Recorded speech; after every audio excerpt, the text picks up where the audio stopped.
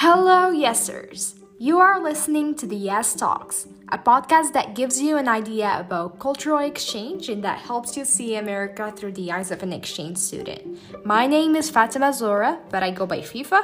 I'm a Moroccan Yes alumni of the year 2019-2020, and my goal is to share with you opportunities and experiences, introduce you to amazing leaders, and inspire you to make a difference in this world.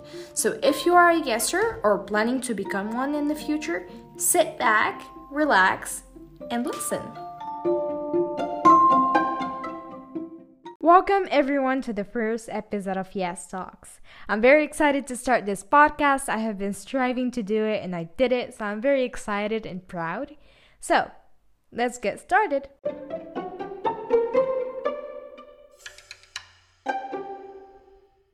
In this episode, I will be sharing some information that I think could be very useful to anyone thinking about applying for the most amazing program, which is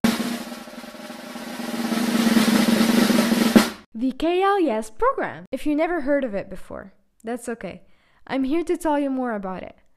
It stands for Kennedy Lugar Youth Exchange and Study Program. It is a fully funded scholarship by the U.S. Department of State. You basically just leave your home country and go to the United States, land of the free, home of the brave, for one whole academic year. You live there with an American host family.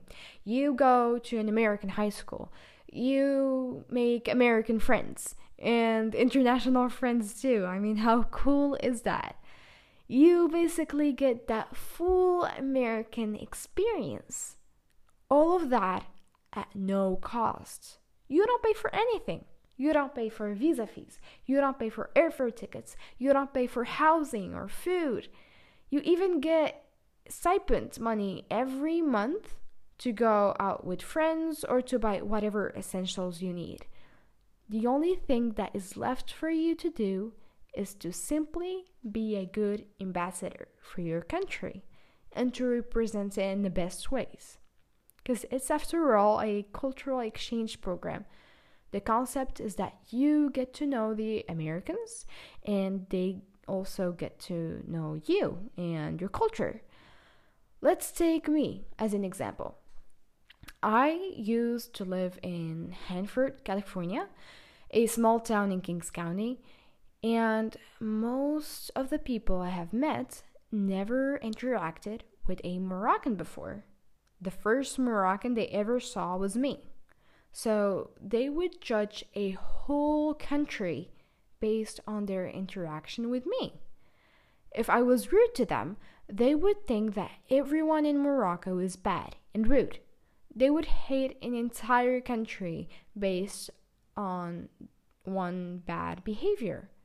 But if I was nice to them, they would have a great idea about my country and will go search and ask more about it. And that is the main purpose, to build peace and to break stereotypes. If you are interested in all of what I just said, then you are probably wondering, how can I apply? Well, easy peasy. You only need to go to the official website by typing Amidist Yes Program Morocco. You can read more about it and check your eligibility in the official webpage, where you'll find attached the application that you should fill with your information and that you will provide to Amidist, along with official school grades for the last 3 years, a passport-sized photo, and a birth certificate.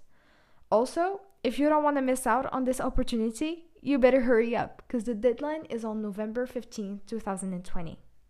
You might also ask, what's next? Well, there are multiple rounds to the YES application and selection process. First, your application needs to be accepted. Then, all applicants are required to take an English proficiency exam. And if you get selected again, you take an oral test, which is the last round. And if you make it once again, then you get to go to the USA. And just to mention, all finalists are selected on the basis of merit. I still remember When I was still debating with myself whether I should apply or not, I tried to get information online, but didn't find much resources. I went on the official page, I've read about it, but it wasn't enough. And then I went on YouTube and tried to find good videos. I actually did find some, but all of them were made by students from other countries: Egypt, India, Pakistan, etc., but none from Morocco. So I couldn't relate that much. Then I thought of going to the US Embassy's Facebook page. And I actually found two videos that I recommend, by the way, where two alumni talked about their experience and how good it was and how much they loved their host families. And it actually helped me understand a little bit better. But I still felt thirsty to know more. I wanted even more informations. I personally didn't get fully informed until I got accepted as a finalist because of the different orientations we had with Amid East and the talks I had with different alumni from the past few years. And so they advised me, they told me what to expect and what to not expect. Thank you, alumni, by the way. And that's the main purpose of this podcast, to fill that lack of informations and to help you get a clearer idea of what's waiting for you and to just motivate you for what's next.